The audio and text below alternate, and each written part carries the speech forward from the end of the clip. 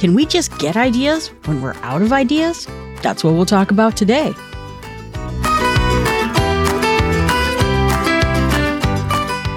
No matter what people tell you, words and ideas can change the world. Robin Williams.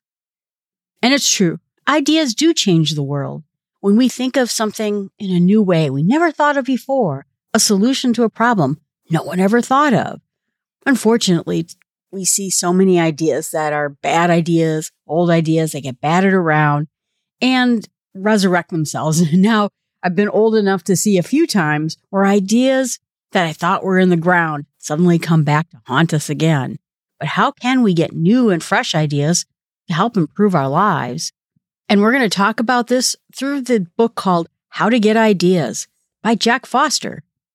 The book itself sounded interesting, and I think the reason it appealed to me is I see people run out of ideas. They get stuck into a problem and they just can't think of the next thing to do.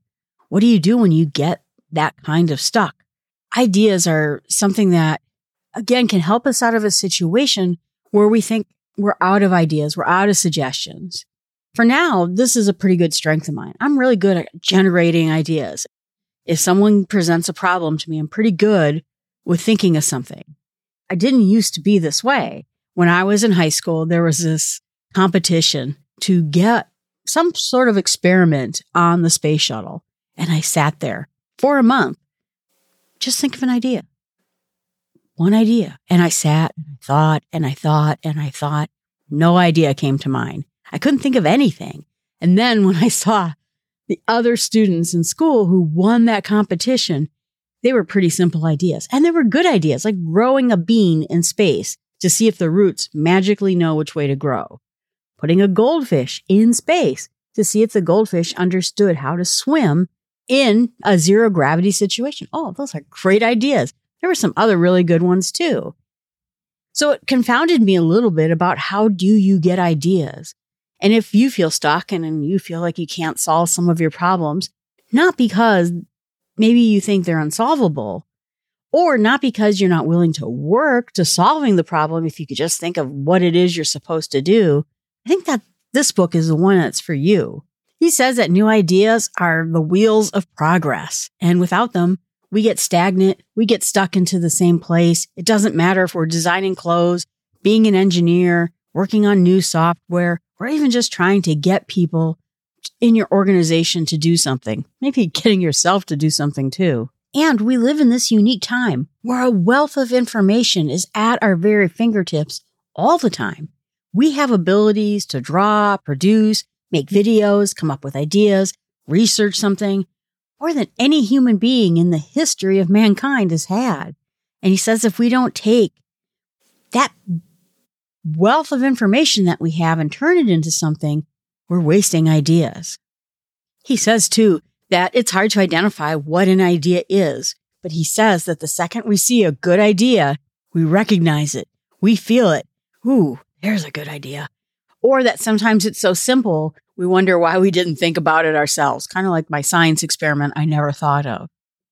And so it's really just taking this combination of thoughts, bits of things that we know, combining them into something. He gives a quote from James Webb Young. An idea is nothing more or less than a new combination of old elements. And I think that that's exactly right. You have the wealth of information, of wisdom that have come through the ages. Now we take them with our new problem, with our new thinking, with the new tools we have available to us, and rework them out and piece them together into something brand new. We have to think about gathering that information. And then he says that in this book that James Webb Young wrote called A Technique for Producing Ideas, he said the second idea is a process of mastication of those materials, meaning we're going to chew them up, let them roll around in our brain for a while, and then hopefully when we spit them out, they'll come in as a new idea. And then he says the third idea is you drop it for a while, get it out of your head, stop thinking about it. And then when you're least thinking about it, suddenly the new idea will pop out of nowhere. And that's because I think we gave our brain that time to mull around and think about it. We talked a little bit about that in the John Cleese book about creativity. He says now, once we have our little idea, our brand new idea, we have to actually put it in the world of reality. I think that fifth one is a huge problem for most people. We get this idea that we think we know how to solve a problem. And we're like, oh, this is going to be amazing. I'm going to solve world hunger. And then you realize it doesn't match the test of reality. Doesn't mean it's a bad idea. Maybe not. But it maybe needs refining. It needs some offshoots to come from that idea that would produce into actionable work. For an idea to be worthwhile, we actually have to have it be real, have it be something that we can put into action. A lot of times, I think we live in a utopian brain set. I heard someone talking today about Thomas More, who was the person that Henry VIII killed because he wouldn't sign on to his divorce. But he was a fantastic thinker, a very dedicated man to God. And he had a thing against utopian societies.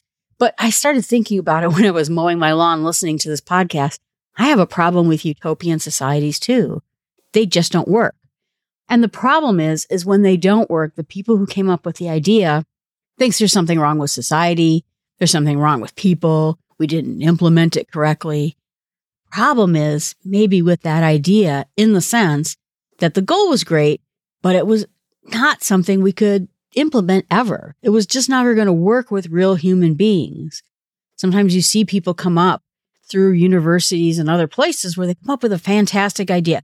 Here's how we're going to cure housing, or here's how we're going to fix this, or we're going to fix that. And then I look at some of the papers and I think, have you met people? This is not how people work. And even if you can find a few people who work like this, not everyone wants to work like this.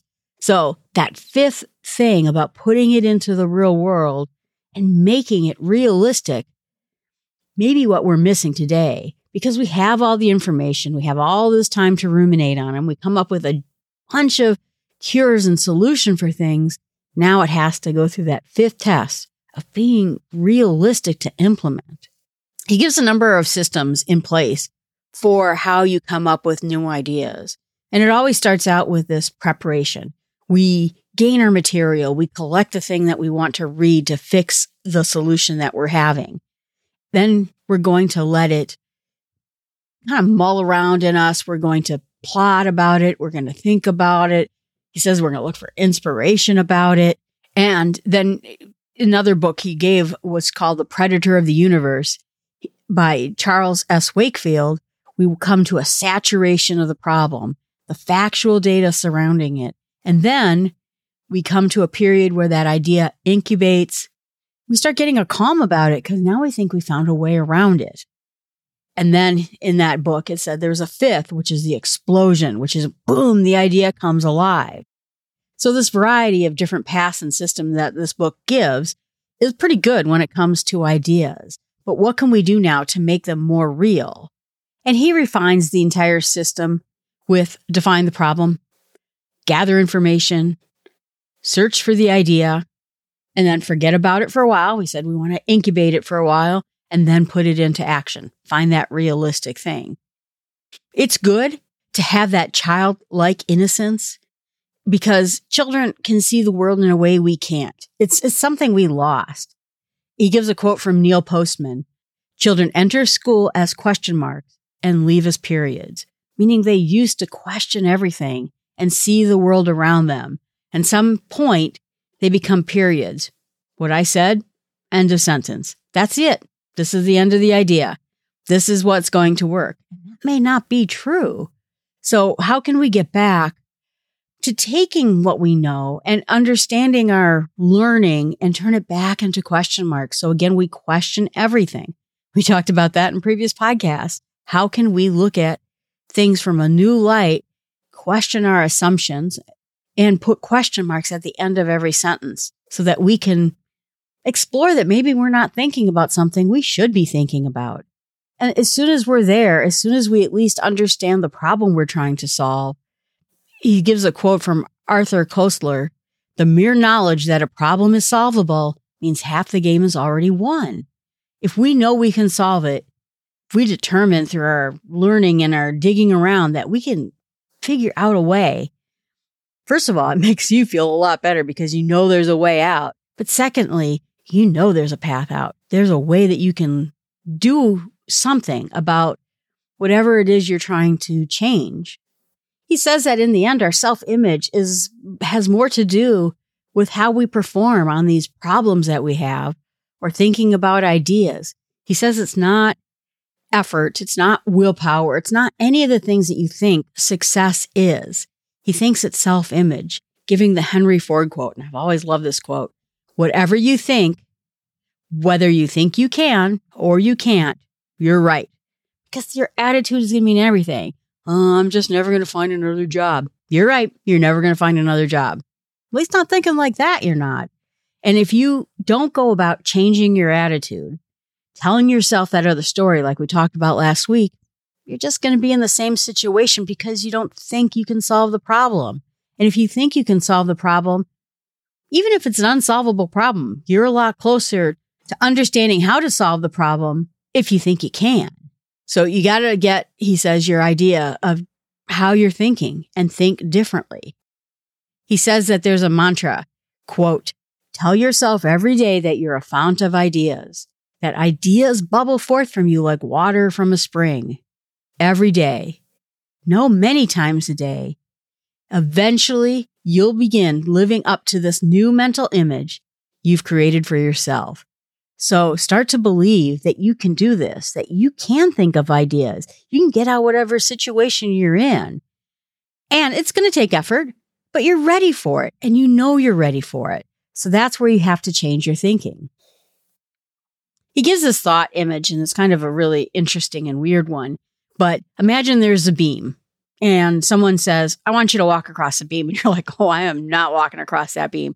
There is no way I can walk across that beam. And then this imaginary person puts a baby at the end of the beam. And suddenly you're walking across the beam, grabbing the baby, and probably doing a really good job of it without thinking how horrible this is. And he said the thing that changed was the end goal. The first end goal was walking across a beam we didn't care about walking across. The second was saving a baby. Our reaction to this situation is because the goal changed, the task changed. So sometimes too, if you can't change your thinking about the intermediate steps that you need to do to solve whatever problem you're having, maybe you have to change what the goal is. In my sense, I thought I have to save my retirement. I have to get in my peace of mind that I'm not going to eat dirt for the rest of my life. And I have many years left in the work world. I want to be happy too. So instead of thinking about jobs as, well, if I make this pay and this thing, and I could have nerded out in the whole math of what a new job means, instead, my goal became different. I want to be happy. I want to know that I'm going to be okay in retirement. Those are my two goals. It helped me see clear to a new way of thinking. He says, too, we have to visualize. Visualization is an important way of creating whatever new ideas we have. And imagine, not just of us thinking and planning. Oh, we imagine in our brain of us thinking of that right idea. Imagine that the goal is over with. We're done with the project, whatever it is. And this new idea we had saved the day. Everyone's patting you on the back. What a good idea. You really thought through this. Once you start thinking through the end of things or talking past the solution, you'll be able to fit into that line much better. He worries that some of us are in a rut. Of course, we get into ruts. Everybody gets into ruts because we start finding like a good path in our life. We have this for breakfast and we do this with our friends and we feel like our lives are in a good spot because we have sort of everything in its place. But he says he knows in the end, you're in a rut. And maybe that's why you're not coming up with new ideas, because you're not challenged to think about new ideas. And so he suggests taking up anything that's creative, that's new, getting out of the rut. Because once you're out of that rut, new ideas will be easier to think about. And he says we'll have to get out of our ruts, a little bit of work every day. This is something that we're going to work on to become more creative and making ideas better than ever, more easily available to us every day. So my challenge to you is just let yourself ruminate on a problem you're having. Don't go in there thinking about solutions. Don't go out there and think about the real world during this time, but just kind of noodle around this idea. Boy, what am I going to do in order to get that relationship to work right? Spin it around in your brain, do what they say, masticate on it, and then forget it for a while and see what comes out the other side. Maybe your problem is on its way to being solved. All right, everyone, thanks so much for listening. Please remember that you can always email me at jill@startwithsmallsteps.com. And if you wouldn't mind telling a friend, letting someone know about this podcast, I'd appreciate it. And remember, our walk to living a life filled with ideas starts with small steps.